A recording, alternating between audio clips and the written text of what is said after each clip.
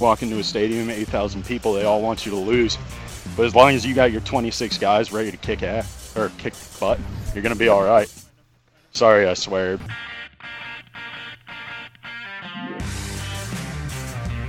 What's going on, everyone? Welcome to another episode of the Shock Factor podcast, where I, Stinky Stephen Schoch, am joined by the beautiful, illustrious, and handsome, both of them, Jake Mintz and Jordan Shusterman. Guys, how are we doing today?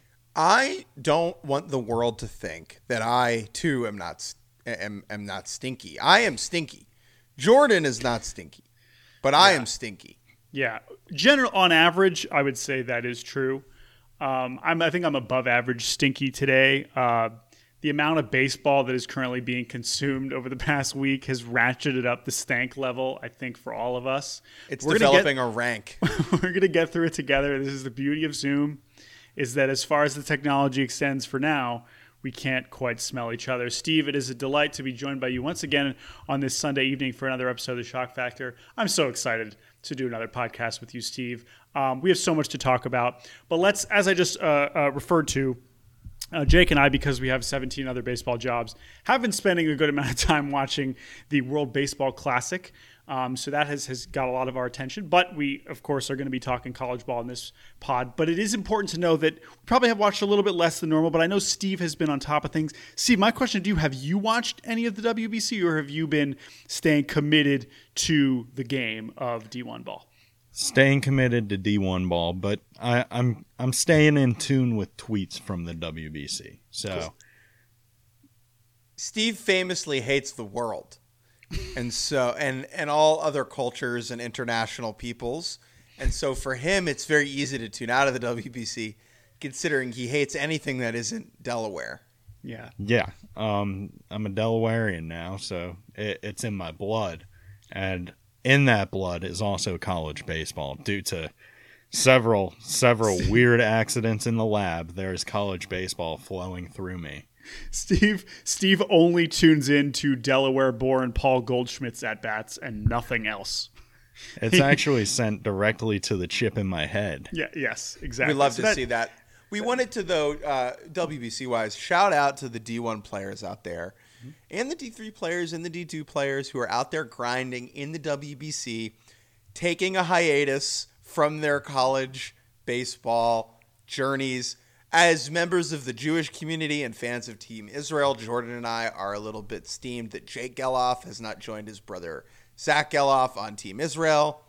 That would be very nice. That's your fault directly, Steve. But my question, WBC related, is Jordan, where do you think LSU as its own nation, because people say Tiger Nation, right? Tiger Nation, Tiger Nation. Where do they finish as a country in the WBC? Are they the worst WBC team right now? I don't think so. But, metal bats would probably, like, if we made all of them swing wood, that would probably at least do something to some of the teams. But, yeah, I mean, stuff-wise, the pitching is every bit as good as, the bottom 5 teams in the tournament at least. So I don't think they'd be the worst team at all. I don't know. I would not bet on them to come out of any of the groups. But I think they would not finish last in several of them. But it's That's close. Good news. It's well, close. The president of LSU, of that country, must be very proud. Speaking of wood bats and metal bats and bats hitting balls at high speeds, before we get into some specific things today, I think it's time to have a serious conversation about what is going on in the world of college baseball, because the balls are not just juiced, they are being liquefied. They are soaking wet. Whatever the extreme version of juiced is, that's what they are.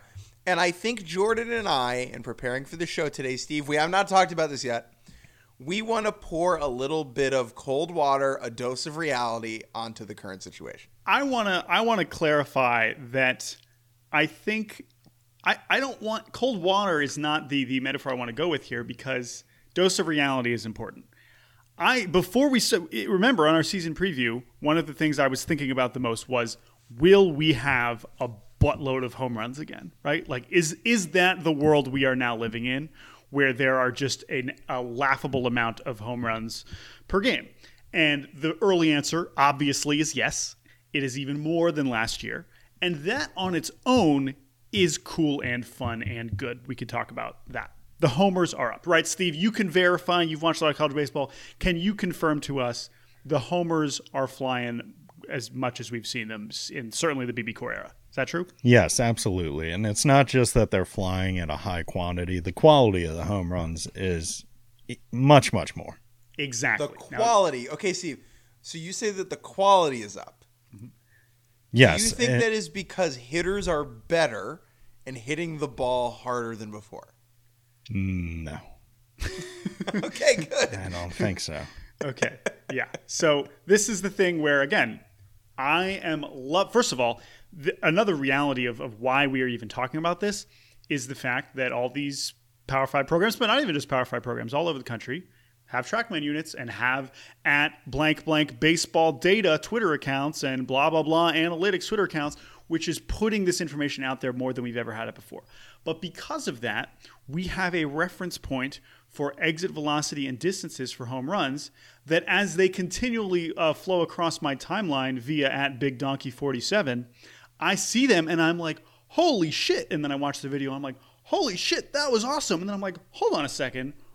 That's not normal at all, because I just watched someone like Shohei Ohtani just hit a ball 118, and that's like the third hardest hit ball he's ever hit, and that's against the Czech Republic. And I'm thinking, wait a minute, this kid at Ole Miss has done this 5 times already this season? And I start to wonder, what am I really seeing with my 2 eyes and 2 frames of my glasses? So there's something fishy about the juice. There's something juiced about the fish. Something is amiss. Mm-hmm. Steve, where do you fall? How are you feeling about the current situation that we are experiencing in college baseball right now? I personally love home runs. As someone who does not pitch anymore and who can no longer give up college home runs, the frequency at which they're happening, it does not scare me. It excites me, quite frankly. But you asked, do I think it's because the hitters are better at hitting? And I said no. The reason I think that this could be happening, this is just a theory, put on my little tinfoil hat. I think the balls are the exact same, but there's a large gap in the quality of pitches from last year to this year. And where do I think this gap in quality comes from? I think it comes from the pitch clock, rushing pitchers into not making as refined pitches as they would usually make because maybe they're rushed. Maybe their cadence is off. Maybe they aren't taking 3 breaths like they're used to taking. I don't know. But I think that could definitely play a factor into it. You think that the clock has influenced maximum hanging for maximum banging of pitches, as many of these are just, Cement Mixer doesn't even do it justice for some of these terrible breaking balls being launched 490 feet away. And this is an interesting point, Steve. And I honestly think that to some degree, you might be onto something. And listen, our home runs up like crazy in spring training so far in the pitch clock era. I think they're up a little bit. They're not up, almost double from 3 years ago. Big league pitchers are also big boys. Yeah. Right? They're not little college students whose heads we got to rub. That's true. But that's a big part of it too. It's I'm sure that because, as we know, the players at these lower levels are not adjusting as quickly, right? Are not going to be able to adjust because they're already not as good, right? There's a bigger conversation we had about just like the quality of pitching in general at once you kind of get below the top. Sure, the top of the top, the Paul Skeens of the world is like, holy shit, I can't believe this dude's in college. But, the middle is a lot squishier and certainly the bottom. And this is another important thing to mention, right? Of course, we're talking about the first few weeks. It's non-conference play. You have these bigger teams beating up on these smaller teams that are kind of traveling around the country. And I know that's probably skewed the numbers in still, but I want to get back to what we mentioned before. I think you're onto something there, Steve, but bad pitches don't make college freshmen stronger than every major leaguer. And this is the issue that we keep coming back to, Steve, and why we felt it was important to bring this up. Okay? Over the weekend, a gentleman by the name of Jackson Finley at Georgia Tech, who is a pitcher, correct? A two-way guy, hit a home like Jack run. Caglione. Like Jack Caglione. But Jackson Finley hit a ball 116 miles an hour. Correct? Correct. And it sure looked like it. I mean, he did hit it 160 miles an hour. That did happen. I'm not debating that. That happened, okay? Yeah. What if I told you that Bryce Harper in his big league career has hit one baseball ever harder than that? Okay, so what I am led to believe, okay, is that this very skilled baseball guy named Jackson Finley is... Who, by the way, talented two-way player, had not hit a home run in college before this season. Right. You're telling me that there's nothing amiss with the fact that he just hit a ball as hard as Bryce Harper has ever hit a baseball. Bryce Harper, who, by the way, hits the ball really hard all the time. I think that there is something more than bad pitching going on if Jackson Finley, again, no harm. He's been amazing. He's been one of the best hitters in college baseball this year, for sure. I think Jackson Finley would also admit willingly that it is a little odd that he is hitting the ball as hard as Bryce Harper has ever hit a baseball. Let Bryce Harper, I'm not talking about freaking Heimer Candelario or Grant Green or any normal baseball guy. Bryce Harper, okay? Steve, that is kind of where I'm at. Well, you got to remember Bryce Harper had a torn UCL last season, so that's going to probably contribute. That's true. And Jackson Finley shares a last name with my dog's first name, which also plays a huge factor. So yeah, well, I don't see how that doesn't contribute. Getting towards, Bryce Harper never played D1 baseball, so how good can he really have been? I want to clarify the number here. The hardest, he has hit more balls harder than 116 flat. But the hardest Bryce Harper has ever hit a recorded ball is 116.4. That is the hardest he's ever hit a ball. And this is the other thing. And I know that because if you're just a college baseball fan, you might not be as familiar with what is hard when it comes to exit velocity. I'm sure you've watched Major League Baseball, whatever, but like having these numbers put in a college context is new, right? That is a fresh perspective that we have not recently had recently. But just so you know, hitting balls 110 is when, like, this is another good way to put it. A hard hit ball in Major League Baseball by official StatCast definition is 95 plus. Okay, that is what a hard hit ball is. Okay. And listen, we know metal bats are helping them. Okay, the bats are a whole other conversation. Okay, but we'll move those aside and just understand that metal bats, even though they are BB core and not Beezers that are -5s, right, that look like bowling pins. I know that metal bats are going to add a couple miles an hour too. That's fine. I'm okay with that. I understand that it's a metal bat, right? But 95 is hard. That's considered a hard hit ball in Major League Baseball. 100 is like, oh shit, okay, he really squared that up, right? 105. Basically, every major leaguer can hit a ball 105. 95% of them can. Once you get to 110, now it's like he absolutely destroyed that ball. In the big leagues, if you're hitting a ball 110, you are crushing the ball. Once you get to 115, now we're in the there's only 20 or so people that can even do this in the majors. And the fact that so far through 3 weeks of college baseball, it's just like every weekend, like, oh, hey, this guy over here, he hit 116. I'm like, what? What do you mean? What do you Kemp Alderman did what? Again, Steve, last season, only 8 big leaguers hit a home run 116 or harder. 8. 8 different Major League Baseball players hit a ball 116 or harder. Stanton, Vlad Jr., O'Neal Cruz, Aaron Judge, Ohtani, Wilson Contreras, Jorge Soler, Julio Rodriguez. I did not say Mike Trout's name. Okay?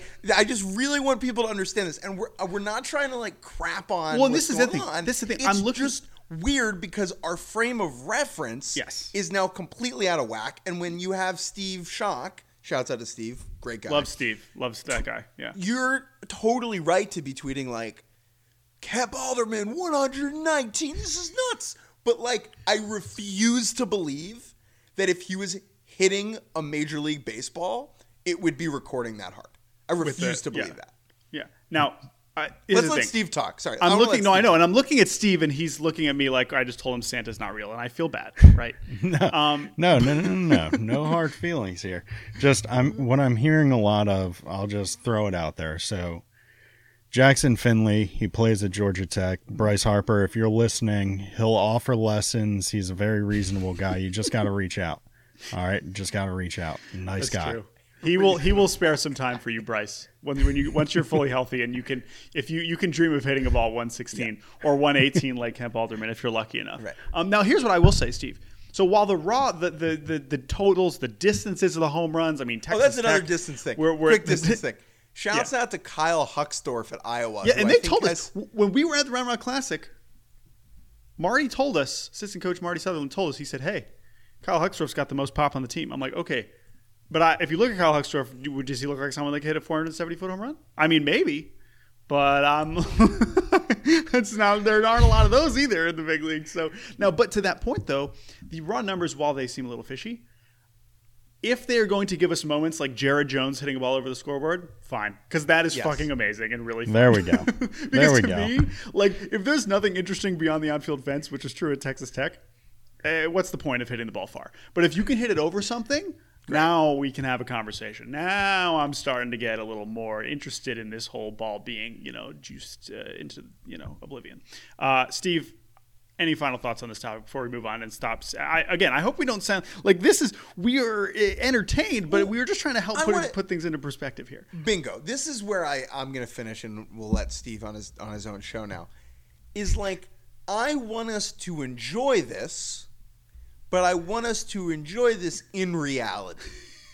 Okay? I don't want us to pretend as if this is normal and suddenly there are D1 players hitting the ball harder than Bryce Harper has ever hit a baseball. Okay?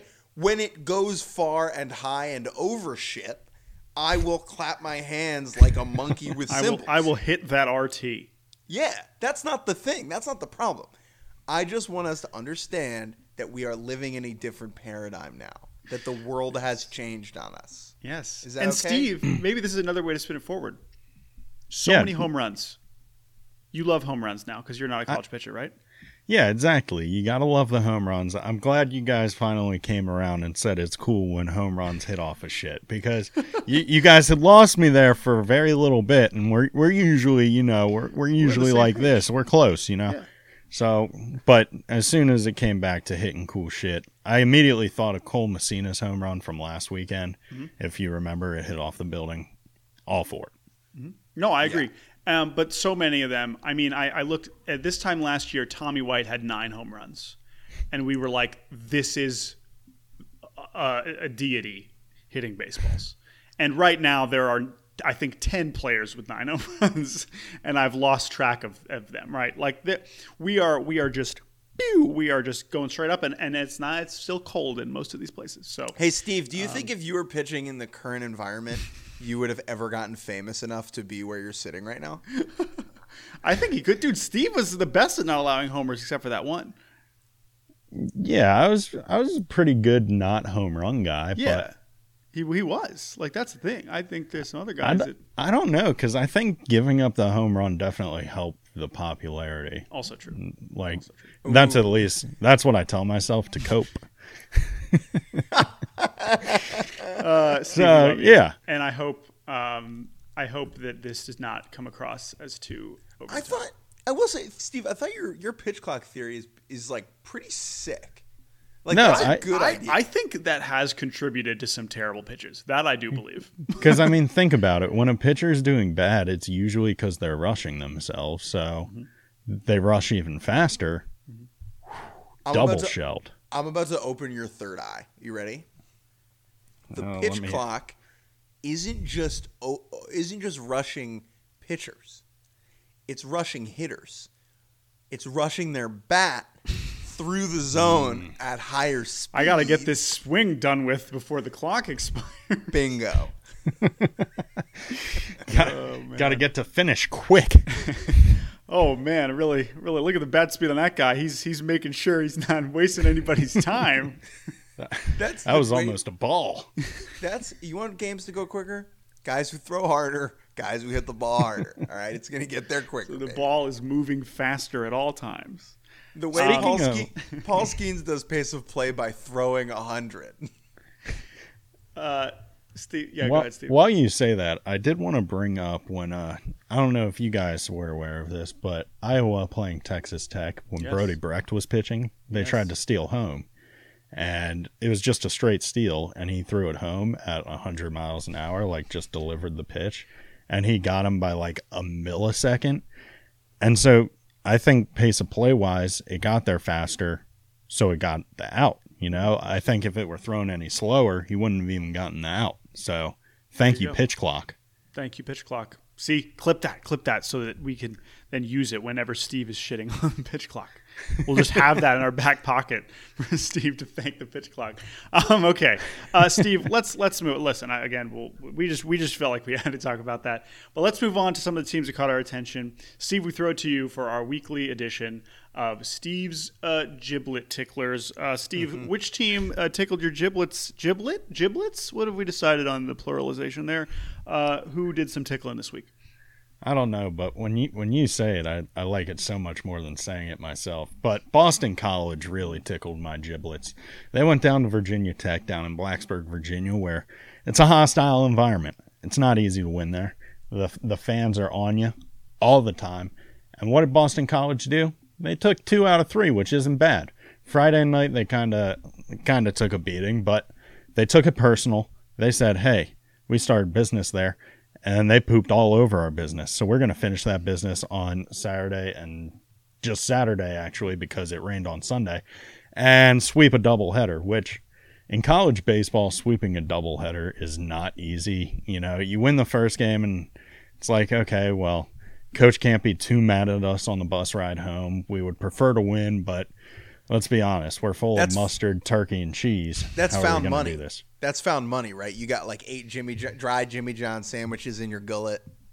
Yeah, it's like, how am I supposed to perform? Well, they found a way to perform, and they beat Virginia Tech 7-3 in the nightcap, and I was impressed.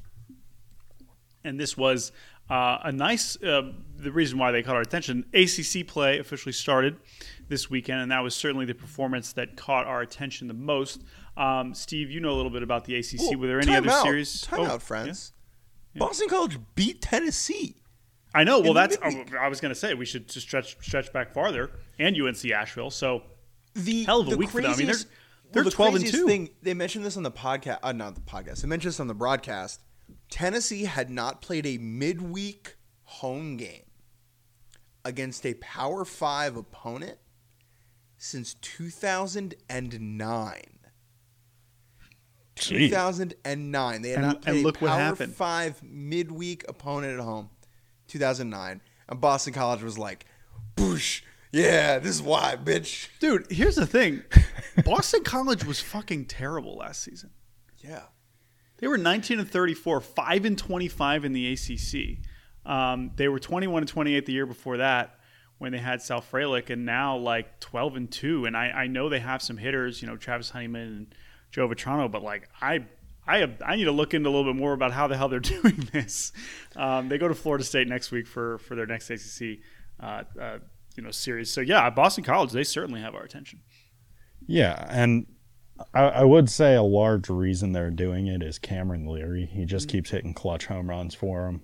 He had a huge home run in the Tennessee game late. I think it was in like the 11th. That game was crazy.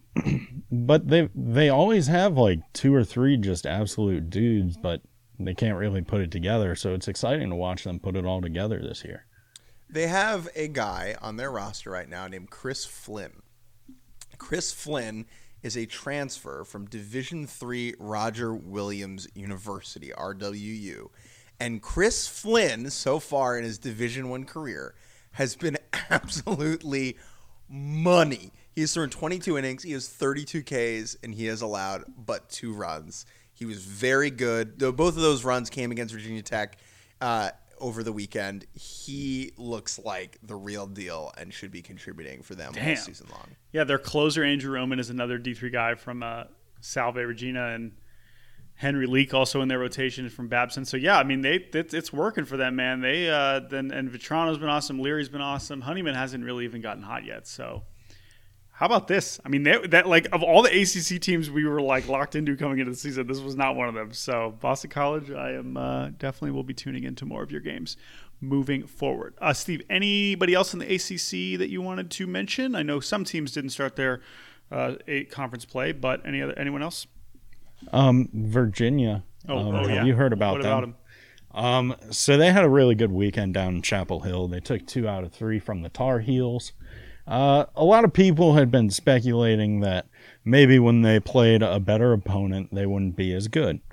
And I would just like to say to those people, how you like that? Because they did good against a ranked opponent, and we should be excited about that. Nick Parker threw great. I mean, Jake Geloff hit home runs. Is anyone surprised? Congrats on your 30th home run, Jake. That's really cool. Kyle Teal was great behind the plate. But just a great weekend of baseball. There was one catch where I can't remember who hit the ball, but Vance Honeycutt went up to catch it at the track, jumped up, ticks off his glove. He falls on his back, catches it barehanded. The kid's an incredible ball player, incredible talent. I think it's going to be a really good year for the ACC this year. Yeah, there's certainly star power on basically every team, and that is enough to want to tune in there for all the love that we are going to give the SEC. But it's nice that they start the week before SEC, so it's like they kind of force you to start paying attention to them before SEC begins. One other team I think we should definitely mention before we move to our undefeated and winless watch, and then we'll take a break, is Columbia. Columbia. This was a team when we were talking about the undefeated teams last week. Columbia just kept showing up on all these teams' schedules, and they got a huge win over the weekend against Alabama. I know that again. I don't know when Ivy League play begins. I guess that's probably August. Soon. I guess they don't. Brown, March 25th. So wait, Alabama's not in the Ivy League? Alabama's not in the Ivy League. No. Mm-mm. That's the shrubbery division. It's different than the Ivy League. Okay. But Columbia going down to Tuscaloosa and taking a series over the previously undefeated Alabama Crimson Tide. Very impressive. And also, it's like just hilarious because it's Columbia beating Alabama in any sport is funny, and I love this. So Hayden Schott for them, Jordan, is hitting .442 right now. He has 4 home runs. Down in Alabama, he went 2 for 5, 2 for 4, and 3 for 5. They put up an 11 spot in the 4th inning of this third game. And look, I mean, we saw Columbia. They were a regional team, so this shouldn't be super shocking, but it is still cool to see an Ivy League team winning a road series in the SEC, undeniably. So good for the Lions. Anything else on Columbia, Steve? No, just exciting stuff out of them. Big Great win. Uniforms. Jake, you got to go check them out too, man. I do need to go check them out. I thought also a big win for them over Mexico in Pool C of the World Baseball Classic. Man, if they had Guillermo Zuniga, then the Ivy League would really have to worry, I would say. Anyway, so those are the teams that have caught our attention. Of course, we have many more to spotlight, but those are definitely the ones. All right, Jake, last week we talked about the teams that are still undefeated and the teams that are still winless. Because the Virginia Cavaliers lost to North Carolina in the series finale, they are no longer undefeated, which means nobody in Division I baseball is still undefeated. But I believe there are still some teams looking for their first win. Is that correct? There very much are. So a storyline to watch last week was that Fordham University, the Fordham Rams, a school located 35 minutes away from where I'm currently farting by train, they were winless, okay? And they had games on Tuesday and Wednesday against other winless opponents. So they had 2 chances to get off the old schneid against teams that were looking to unschneid themselves as well. They went up 4-0 on Stony Brook on Tuesday and then bungled it away and lost to Stony Brook, pushing them to, I believe, 0-11. The next day, they played host to the St. Peter's Peacocks, a team that was 0-10. And who was there? in the 37-degree Bundled weather. up, baby. Bundled up behind the dish, but one Mr. Me. And I can say, having seen these teams play in person, that Fordham is way better than St. Peter's by a lot.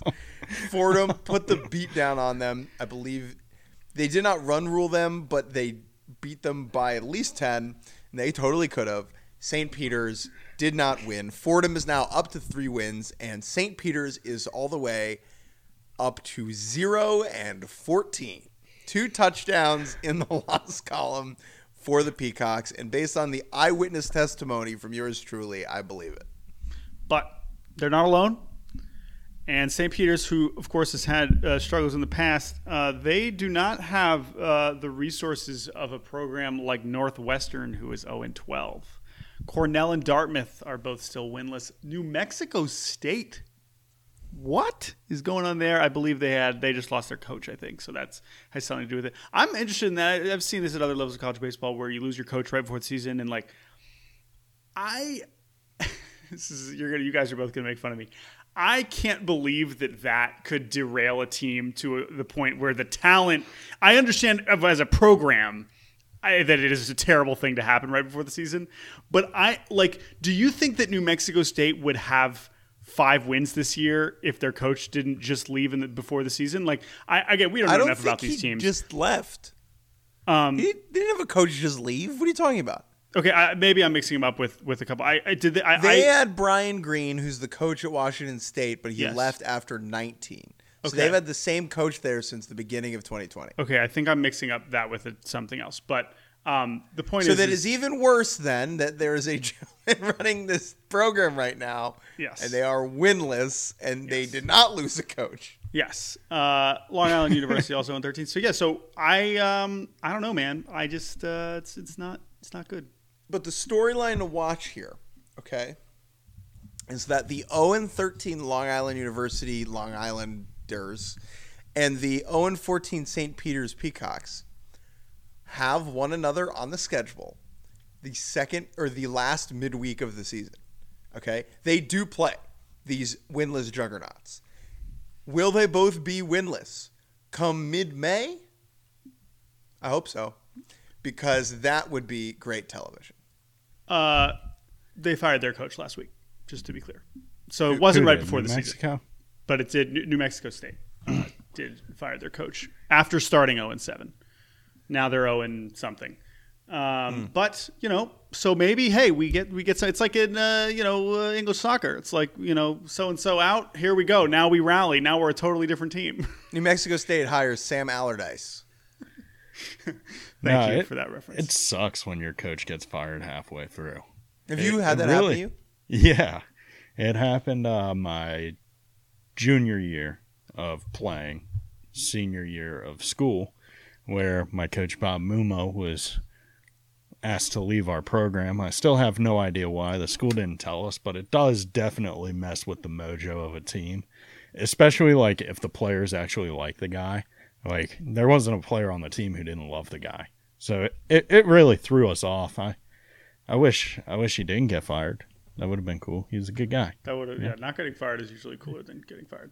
I think a big part of it, Jordan, is that in the build up to a season, so much of it is convincing yourself when you're a player that the coach is God, and that the only way you can get through a season is to genuinely believe that the coach is God, and that you will follow them into the depths of hell, and that you will take these bus rides and you will eat these dry sandwiches and you will freeze your toes off while not playing because that coach can get you where you want to go, right? And I've also had situations when I played where that facade crumbles and you realize that your coach is a bit of a buffoon, right? And that is also bad because then it's oh, what am I doing all this for, right? So when your coach does get fired, it is a very kind of odd dynamic in the middle of the season because then it's okay, what do I do with my hands? Yeah, right. And then if they don't tell you, it's just, hey, does anyone know why? And then you just wonder for the rest of the season. It's wonder if we'll find out why he got canned today. Well, come on, guys. In this case, and I don't know what your record was when you got fired, Steve, 0-7 is not terrible, but it's not good. The crazy thing with New Mexico State is they were in the postseason last year. They won the WAC tournament after being under 500. And then went to Corvallis and took Oregon State to extras. Ian Mejia, one of the best performances of the postseason last year. And then they lost 21-1 against Vanderbilt. And since then, they have not won a baseball game. So I'm sure they'll get one at some point. They were at Grand Canyon, who's obviously a great team this past weekend. So good luck to the Aggies of New Mexico State. All right, let's take a quick break, and we'll be back with some of our other favorite moments of the past week and more. Today's show is brought to you by the Atlantic Ocean. The Atlantic Ocean.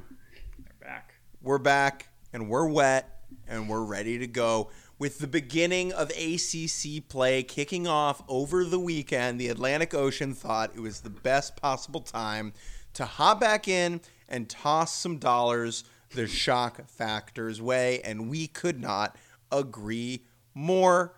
So remember, the next time you are looking for an ocean, choose Atlantic. Thank you, as always, the Atlantic Ocean. Steve, I mean, that's got to mean a lot to you that they decided to kind of hop back in.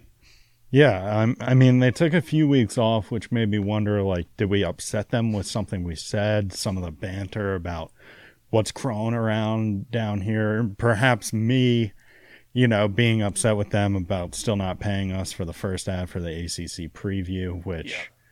Atlantic Ocean, if you're listening to this, one, what are you still doing up tonight? It's past your bedtime. And two, where's the money? Sorry, the Oscars are tonight, so that of course goes into my head. But yeah, where's the money? You think the Atlantic Ocean is watching the Oscars? I don't know. It's been a while. The Atlantic Ocean can sponsor a podcast, can probably watch the Oscars. Are there any fish movies up? Let us move on, Steve. I would say, one of the more viral college baseball moments of the past, I don't know, long time, really long time, in a game between New Orleans and Mississippi Valley State. Mississippi Valley? Steve, tell me what happened at the very end of this baseball game. So what we have at the very end of this baseball game is an umpire displaying that he has authority and that he decides what the rules are sometimes. It's kind of like when your big brother upsets you because you upset your big brother because you're winning a game. He changes the rules on you and goes, "You know what? I'm gonna show you up. I'm gonna beat you with my own rules." So here we have a New Orleans pitcher throwing to, I cannot remember the name of the guy for the life of me. Davon Mims. Yep. Mm-hmm. Thank you for that. I was trying to scroll and get there. But he currently leads the nation in stolen bases, and he also leads the nation in at-bats stolen by an umpire. So the first strike that is called on him, borderline pitch, he jumps up and down a little bit. He's a little upset, a little frazzled. 7 seconds, he needs to get back in the box. Get back in the box, he does it. Next pitch, almost bounces in a left-handed batter's box. The umpire rings him up, strike 3. He goes ballistic, and the catcher for New Orleans, even he's like, yeah, this is kind of bullshit. I'm going to stand up, protect this guy from, making a mistake and suspending himself even further or whatever could happen. Just intervening, which was really good. You love to see that leadership out of even just a fellow college baseball player, even if you aren't on the same team. But it was just an egregious act, and it makes me happy because the next day, the SLC Southland Conference released that the umpire has been suspended indefinitely because that's not good for baseball. Yeah, he gone. Pretty obvious. I mean, this is one of the crazier shows I've ever seen. And not complicated, right? This is just really shitty. I mean, it's a pretty goofy look. I would say I obviously feel bad for Mims, but like the 3 seconds before you understand how incredibly horrible it is is one of the funniest things I've ever seen, which is a ball bouncing in the left-handed batter's box and the guy ringing him up. Like that, I'm sorry, is objectively funny. But to your point, of course, this should not be happening to any players in real competition under any circumstances. And yeah, I mean, it's not complicated. It's just like, well, what the fuck? At the same time, umps don't like being shown up. And so sometimes they strike back in extremely impatient and embarrassing ways. And this was one of them. So, yeah. I have a thought, Steve. Yes. I feel bad for Mr. Mims, but I'm happy that this happened once. And I'm happy that this has happened in such an obvious way and in such a viral, with such a viral vibe to it. Because this umpire did what hundreds and hundreds and hundreds of other umpires have thought about doing countless times, right? I'm sure umpires stand back there and they're like, this guy won't shut the hell up. I'm just going to ring him up on one in the dirt. And then those umpires thought better of it, right? Because you can't do that. This happening will deter future umpires from doing this idiotic maneuver, this selfish decision, where in the future, when it pops into their head, they'll be like, oh, that guy got absolutely rolled after he did it. I'm definitely not doing it.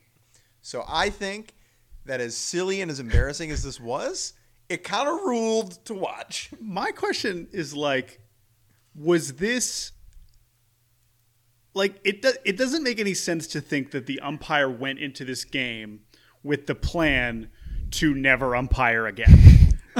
Which I don't know if that is going to be the case for this umpire. It was suspended definitely by the Southland Conference. I don't know if that means they're going to do it again. But like honestly, like this is potentially umpire career suicide, and I don't know if that is. You could argue whether that's warranted or not. I mean, you could certainly argue that easily, right? Because I've never seen anything like this, really, right?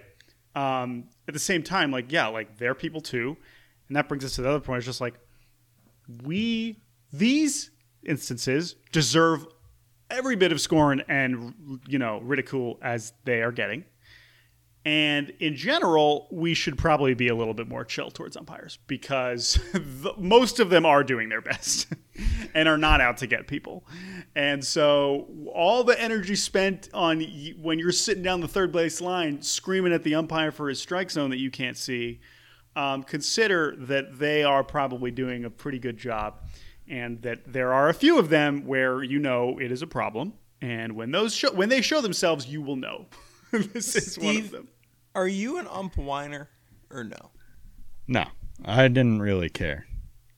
Okay. The umpire, the way I see it, the umpire's playing the game too. I would not be good at calling balls and strikes. Henceforth, I do not umpire. I'm also not a good decision maker. I'm very indecisive. So if there were a pitch thrown, pitch clock out the complete window because 5 seconds for Steve to decide, strike or ball. You would need a pitch clock to make decisions on the pitches. Yeah, think clock. I'd need a think clock. A brain clock. I do think that it is a weird dynamic of baseball culture at all levels that we are just allowed to be mean to umpires, right? Like umpires have this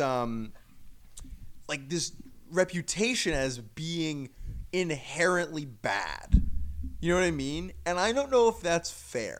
And I kind of understand when one of them kind of goes over the edge a little bit. And yes, when you're umpiring at that high of a level, like you have to just deal with it. You just eat it, right? But there are some situations, and we will get to a story about this in 1 second, where like the umpires don't always deserve all the hate. And like frustrated baseball people, we just take our anger out on the umps all the time, right? Like think about all the things that umps hear and are told. And like they're not bad people inherently. They just can't hit or coach or throw, But they want to be involved in the game. And so you need these umps to have these games happen. And so when you piss them off, sometimes they're going to say, smell you later. And so in those cases, I can't really blame them. And I know that happened in a high school game also recently. Is that right, Steve? Yeah, I just want to speak briefly on the origin of the umpire hatred because people may think it came from the players and the coaches, but that's not true. Everybody remembers where they were the first time they saw the skit from the Lucille Ball show, Everybody Hates the Ump, featuring Ricky Ricardo, where both her and Ricky Ricardo were dressed singing about how everybody hates the ump. So don't blame the ball players, blame Lucille Ball show. But anyway, I knew you guys aren't going to understand what that is, but I will send you guys a video to prove my point. Thank you. But moving on to MRA High School, we have another wacky umpire situation in which there's a check swing that it looks like the player held back. The umpire calls it a strike. He says he swung. The third base coach goes, hey, can we review that?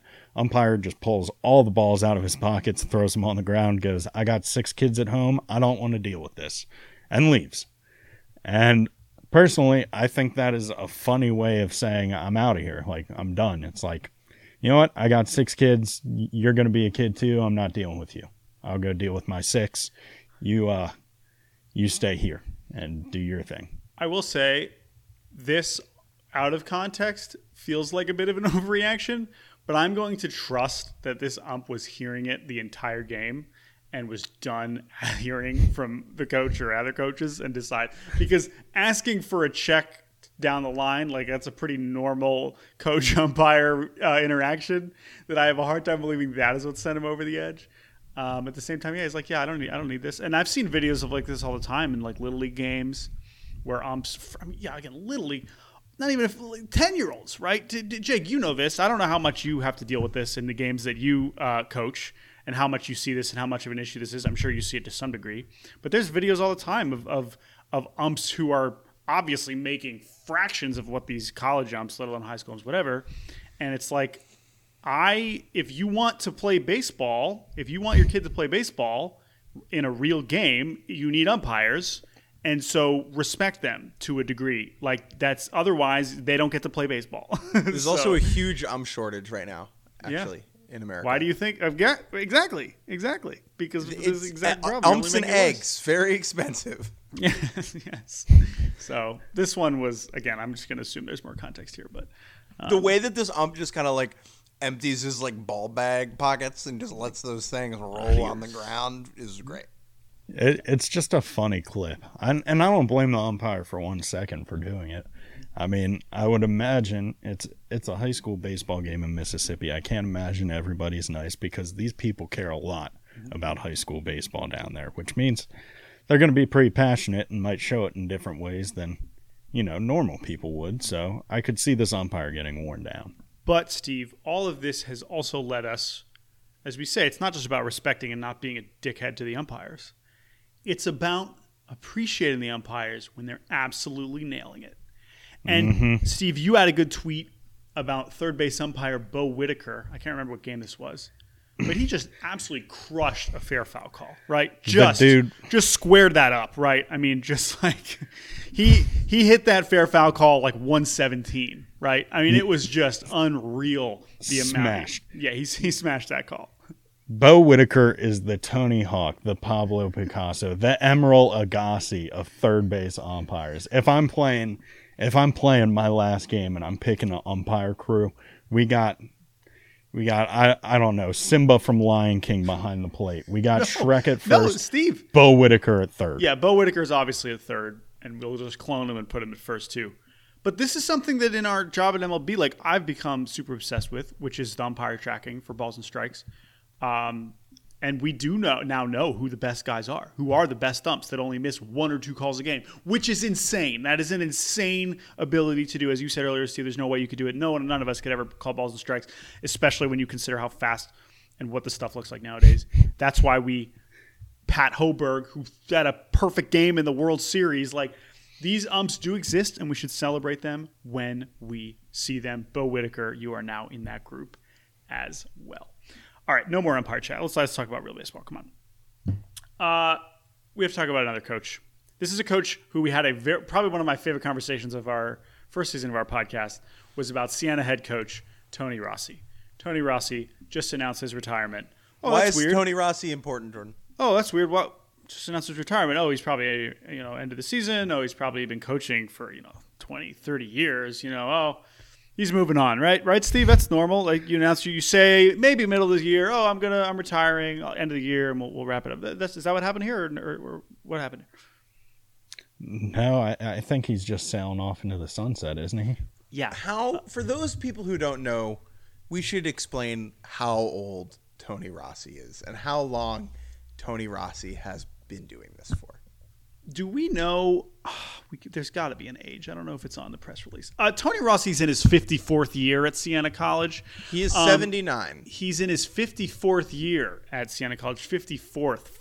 4 years coaching the same college baseball team. We talked about him last season because I saw Siena play at the University of Maryland, and I was like, oh, this Tony Rossi guy, like he seems like he's been around. And I was like, holy shit. And then, remember, it was him and this guy at D2 Bentley University, Bob DeFelice, who after last season, which was his 54th season, he retired.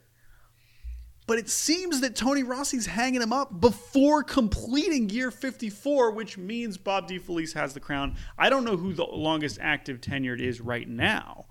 I would love to know that, both in D1 and alt levels. But Jake, do you have anything else? This is just amazing. We just need to salute.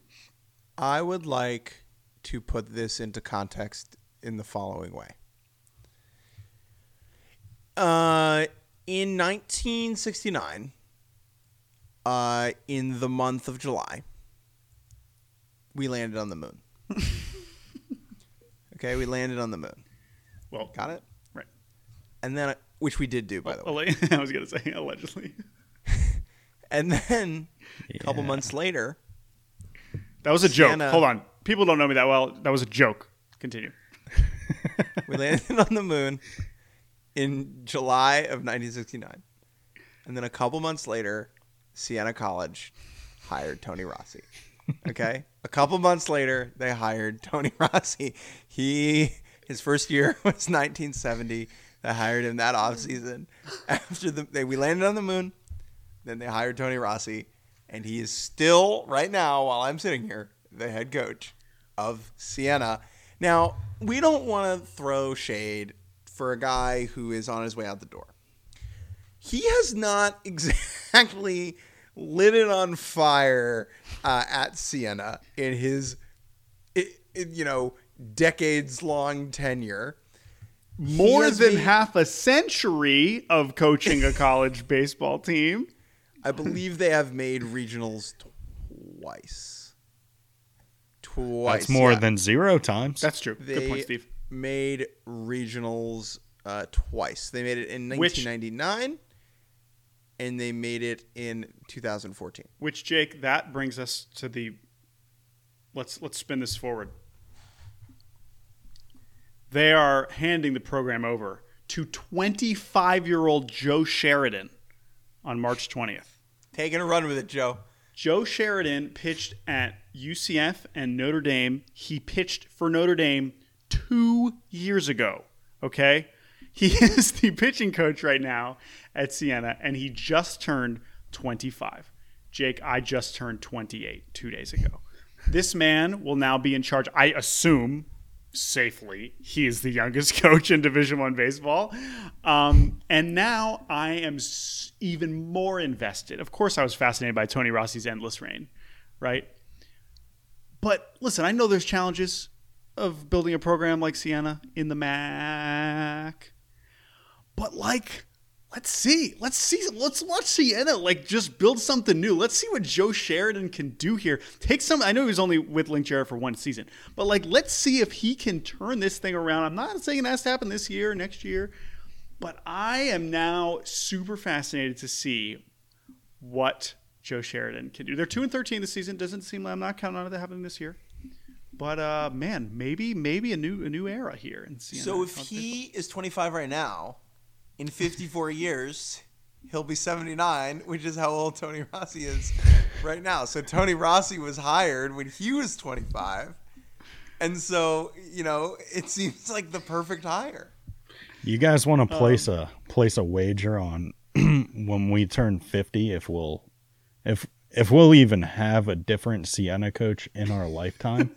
You think we survived to see another Siena coach? I just need to say, Jake, that, again, his retirement is effective March 20th.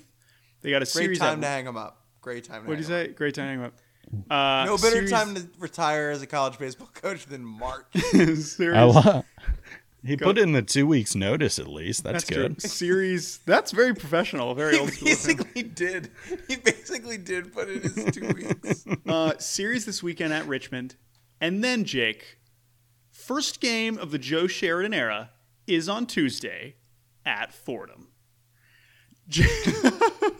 So if Jake wants to go back and double dip over at, Houlihan Park, and you want to go see if Joe Sheridan can get dub number 1 and Joe Sheridan can be undefeated as a 25-year-old Division I baseball coach, I know one thing. I'll be locked into that on ESPN Plus whether you're there or not. Siena, can't fucking wait. I love Tony Rossi, we salute you. Siena was like, yo, we're getting rid of this 79-year-old coach. Let's get a 25-year-old.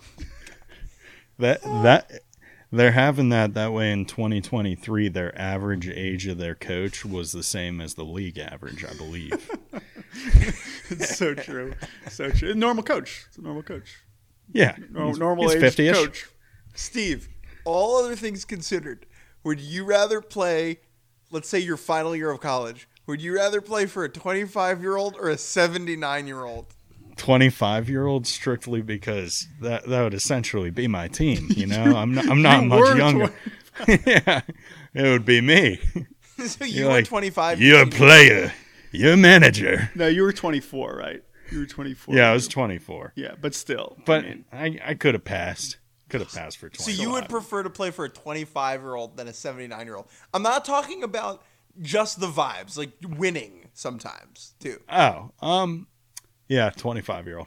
All right. Because, at least if we lose, it's like we could go hang out, Wow. Other guy, I don't think an older coach would be my style. I don't think they'd like me. That's true. Jordan, would you rather play for a 25-year-old or a 79-year-old? 25-year-old, I think. Okay. Actually, I think the 79-year-old, because that's not going to last forever. And so then you can if you're playing for a 79-year-old, you're playing for a legend. There's no random 79-year-olds coaching. So that would be sick though. That's the thing. If they're 79 and still coaching, they'll probably have some sort of interesting story attached to them. And so I would, I'll go 79, and then if I'm lucky, I'll get to also play for a 25-year-old. All right, amazing. Wow, I had so much more there. But let's get to some other baseball players. Steve, we talked about some home runs earlier. Paxton Kling hit one rather far. Obviously, it's a home run hit by LSU. The broadcaster for LSU, I believe his name is it Lynn Rollins? He does the LSU softball too. Yes, Lynn Rollins. And he is one of the more distinct voices that you'll ever see on a college game, and you won't get, you're not going to hear him when they're on necessarily SEC Network or some of the primetime games, but he does LSU softball and he does a lot of their midweeks and whatever, and out of conference games. His signature is pucker up and kiss that baby goodbye. That's his home run call. Did he have a specific one in this Paxton Kling home run? I did not. Yeah, dude. Tell us about it, Steve.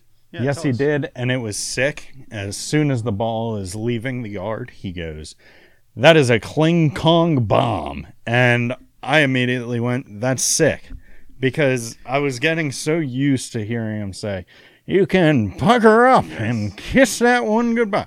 And it's a great call. Do not get me wrong. It's just the frequency of which they're hitting home runs. Exactly. It's a lot. And he made an adjustment. It's not just a peck on the cheek. I mean, LSU's making out. They're puckering up often, early and often. Keep an eye out for some mono diagnoses by the end of the season. I love the pucker up because it is so distinct. Yeah, it is his, right? And his voice is just incredible. But also, to your point, Steve, so many LSU home runs, and he's making an adjustment. He's getting creative with it because he's like, oh, I'm going to have 3 or 4 home runs to call in this game. I might as well mix in something else. I might as well try some stuff out here. And Paxton Kling, which is a much more interesting name than Tommy White or Jared Jones, there's a little bit more to work with, and I think he's doing that, which I appreciate.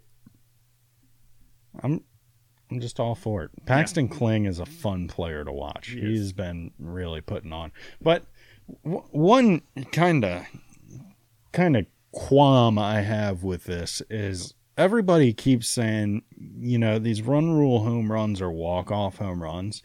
But to me, I feel like we need a new name for them just because I get it. Everybody's walking off the field, but there's no risk of if we don't walk off, this game's going to extend and we're going to lose, like a walk off where you're down 1 in the 9th. That's sick. This is more like we beat the brakes off of them. I mean, I do agree we should probably have a different term for it. I don't know what that is. We can workshop that. How about walk down? Or to me, what I think about it is like pissing on someone's grave. It's like kicking them when they're down. It's like a kick down home run. But not, because you're also putting them out of their misery. So is it like a dog behind the woodshed homer? It's to the bus. It's just... The farm upstate. It's a farm upstate homer. Putting them out of their misery. Yeah, I don't know. It's again, we don't want to get too bleak, but that is what is happening. Now, it's not that they're trying to get run ruled. At the same time, they now don't have to pitch to LSU for another inning, and that's nice. So it's kind of hard to define it perfectly, I would say. So we'll work on that, Steve. I think we're going to have more of these. So we'll have opportunity to figure it out the way that Lynn Rollins figured out Kling Kong. We'll have more of them, and LSU will have more of them too, Steve. It feels like they're doing this every week. Yeah, I feel like they're just trying not to play a full game this season. That's their goal. When they huddle up, most teams are yelling Omaha, putting their fists in. LSU is yelling 7 innings or less. I don't get how they're doing it, but I wouldn't find it crazy for them to have way less games played than a lot of other teams. Well, it's innings played. It's not. Played. I mean, there's no way it's going to get this level. But Oklahoma softball was basically that. I mean, they played more 5-inning games than 7-inning games, I think, either last year or the year before. So it is possible. But I mean, the run rule is going to be. But coaches, even coaches on teams that are getting run ruled, they oftentimes do prefer this. So there's a reason this rule is now a rule. Yeah, LSU has played in 16 games this year. They've played 16 games. They've run ruled 7 of them. Oh my God, that's actually more than I thought. That's crazy. It makes me feel bad I know during midweeks they are just inner squatting like crazy because their bullpen arms aren't getting used as much. They got also more guys who need to get work done. Yeah.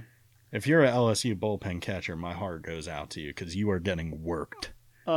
There are other, you have to agree on the mercy rule before the game. So, they beat Butler 12-2 in a game where it appears there was no agreed upon run rule.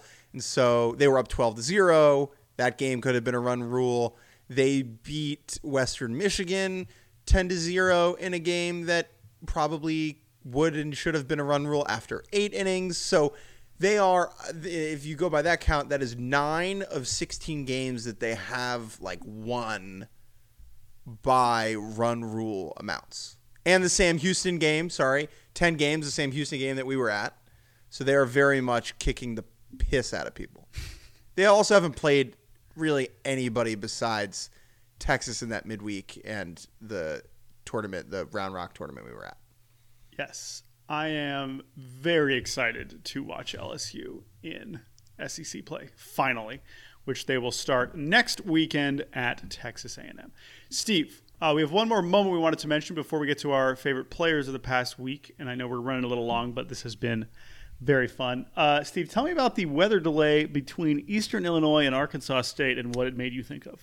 It was just a typical weather delay, but they left the cameras rolling and were filming the boys pulling tarp and a little bit of the chaos that goes into switching from, I'm in my spiky knife shoes and not rolling out a tarp to I need to be in my knife-less shoes and rolling the tarp. And it's just always chaos. There's 4 or 5 guys who really understand how to do it. They're trying to prove their worth to the team by being don't worry, we're going to make this field dry. We're going to keep it nice and dry. and then the rest of them just kind of come straggling on over. It's just a very typical tarp pull, and it reminded me I haven't had one in a very long time. And I miss tarp pull, and I miss rain delays too, because rain delays are fun because you just sit there, you don't think about baseball one bit, but you're with all your baseball friends, and you just find ways to have fun. So I miss it. I miss that part. Would you rather take one more bus ride or pull one more tarp? Bus ride. Bus ride's longer. Okay. Would you rather pitch one more inning or pull one more tarp? Both. I'd like for my inning to get a rain delay to where I can pull tarp. Again, no regard for my elbow's health. I'll pull tarp midway through my outing, sit through 30-minute rain delay, unpull tarp, go back out there. You know who would let you do that? Your 25-year-old coach. Exactly. And that is why this 79-year-old coach actually way might be more likely to let you do that. Yeah, that's guys, while we're talking about age in baseball, and since we're about to talk about players that we want to highlight, I recently was made aware by my wonderful wife of a baseball player at a community college just outside of Philadelphia, Pennsylvania, called Montgomery County Community College. There is a ball player named Jim Folan. Have you guys ever heard of Jim Folan? I am aware of this story, and I know that Jordan is not. And Jordan, we will be talking about this on our show tomorrow morning as well. First of all, oh my goodness. This is in Pennsylvania. There's another Montgomery County Community College. Okay. Okay. It's like every state's got. Yeah. No, it's just. But okay, I know. But that's okay. Got it. Okay. Tell me. This is great. I have no idea what is about to be shared with me. So what's about to be shared is he is a 56-year-old man who is retired. He is not just a man; he is a father, and his kids are also fathers. Yes. So he's a grandfather, is what you're telling me. Grandfather with 9 grandkids. 9 grandkids at 50. Wow, 9 grandkids at 50. Okay, that's pretty good. Now, I will say this. What's his name? Jim Folan. Jim Folan doesn't sound like someone. There's not that many people going by Jim that are like Gen Z, I would say. Like on their roster. You're not seeing that very often. Tons of Jimmys, obviously, right? So you're already hinting at someone that was older, but he's 56. He's a 56-year-old grandma, and he's playing junior college baseball. Yeah, he always dreamed of playing college baseball. Okay. He was a mailman for a very long time, and now he delivers for the Montgomery County Community College. It's very impressive. I love it. Pitcher? No, I believe he's a hitter. I'm not really. Really? I'm actually stunned by that. I actually rotator. If I was to guess what the 56-year-old grandpa was doing in a junior college baseball, I think I would guess pitcher before hitter.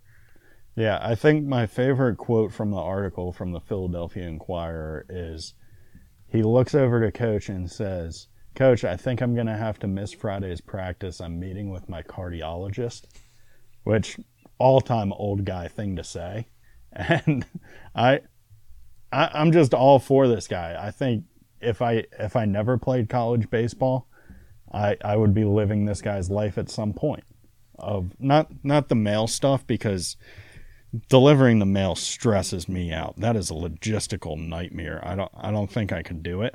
But from the being old and wanting to play baseball and not really giving it up, I'm right there. Guys, I sent the link in the chat to his player page, and you must take a look at it. All right, let's just draft our favorite things about this player page. My favorite thing is that he's listed as a freshman. Thank you. That was exactly my first thing. It appears that Jim has appeared in one game. He's got one at bat so far. Looks like he picked up a punchy. Montgomery. That's all right. What was oh man, we don't have a freaking play-by-play? This is disappointing. Because, I wanted to see the spot they kind of threw him in there. It was a 4-0 win. So that is intriguing, I would say. He's an up guy. It's good to see. And we will monitor this as the Montgomery season proceeds. We will monitor this like Jim is monitoring his cholesterol intake. Thank you. I can't for imagine telling the me that. chirps he gets, but he's probably heard that one a billion times. Can you imagine you're pitching and they like, all right, we're going to pitch at this guy. All right, what? Let's. All right. So that is certainly a player that caught our attention. Now has my attention full in for the next 3 months. Steve, let's hit on some other ones. We can run through these pretty quickly, although there is one in particular I'm very excited about. Let's give some highlights to some certain players. Let's start with Chase Mora of Texas State. Tell me about Chase Mora. Chase Mora only hits home runs. It's all he's allowed to do. His first game, he hit 3 home runs, and then for whatever reason, he was not playing. And then they put him in over this weekend, and he hit 4 home runs. So he's had 20 plate appearances in his college career. He has 17 RBIs, and 8 of them coming from home runs. Did he homer against? I believe it's 7. 7 of his 9 hits are homers. I don't understand why he wasn't starting. This is a freshman who is listed at 6'154". He doesn't exactly look like the most intimidating dinger hitter in the box, but my God, he doesn't know what else to do besides he just had a 4 home run game, 9 RBIs against North Dakota State. So, let's maybe keep him in the lineup. Like, I know Texas State has a bunch of old guys, but like maybe the guy that can't stop hitting home runs, like maybe keep him in the lineup. I would say, just a thought. Could be a good call. Yeah, I would think so. Steve, tell me about. You love Queens College. We know that. Yes, I do. Tell me about Daniel Bagwell. Am I going to like him more than Jeff Bagwell? Yeah, way better in my mind. He is a guy who committed. He has been at Queens College forever. He committed way back in the year of 2018 when Queens was a Division II school that didn't even have a baseball field to its name. And now he's playing there while it's a D1, and in the midweek game against the ECU Pirates, who were ranked 12th at the time, he absolutely shoved for 8.2 innings. It was 2-1 in the bottom of the 9th, where Daniel was still pitching. And he gave up an infield single to tie the game up, and then ultimately got pulled from the game. I spoke closely with the Queens University coaching staff, and they said, we tried to pull him out when he was at 65 pitches, and he just wouldn't let that happen. So we were just like, okay, let's let him run with it. And he did. And he pitched his nuts off, and I was really happy to see it. 129 pitches. I know they ended up losing, but hell of an effort for Mr. Bagwell. Very impressive. One other pitching performance I wanted to highlight was Wyatt Hudepohl, who I would love to know how this is pronounced. Do we know, Steve? Hudepohl? I think it's Hudepohl. Hudepohl? Again, it's me. Could be wrong. This is the thing. This is the same thing with check swings. Ask for help. Just ask for help. Yeah. So let us know. I'm not going to pretend like I know exactly what it is. Just let us know. This gentleman, who I believe transferred from Kentucky to Charlotte, last week at Virginia Tech, this man allowed 9 runs on 10 hits in 3 1/3 innings. I was like, oh, well, that's not very good. He had lost his first 2 starts against Ball State and Army.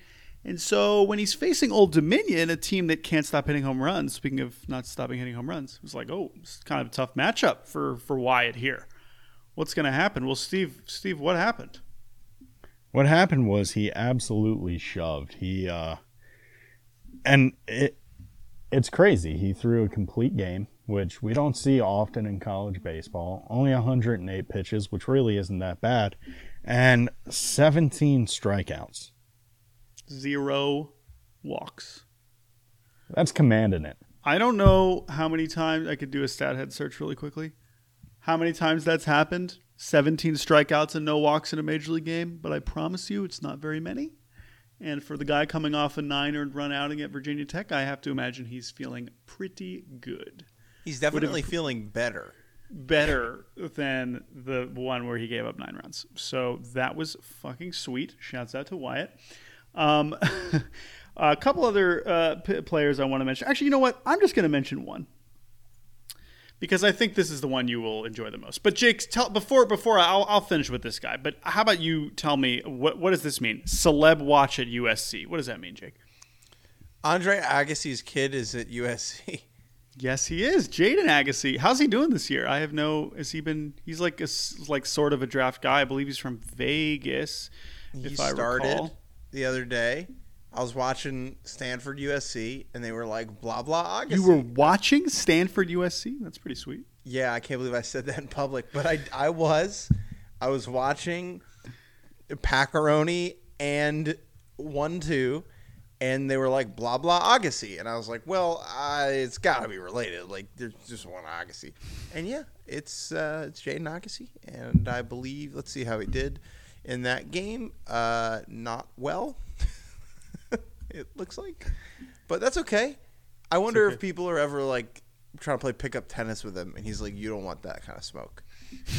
That's not. I have to imagine. I mean, right? Like, there's no way. By the way, Andre Agassi is married to Steffi Graf, so like, he has to play tennis. True. Like, there's no freaking chance that he doesn't. Wikipedia: Agassi has said that he and Graf are not pushing their children towards becoming tennis players. Well, clearly, pretty good. He's playing baseball. He could totally get drafted. So 3 innings, 3 earned runs, or 5 runs, 3 earned against Stanford, that's actually a good outing against Stanford. Totally. Yeah. All right, we're going to finish this lengthy episode of The Shock Factor, by telling you, gentlemen, I'm not quite Rhett Roseveare excited, but this is up there.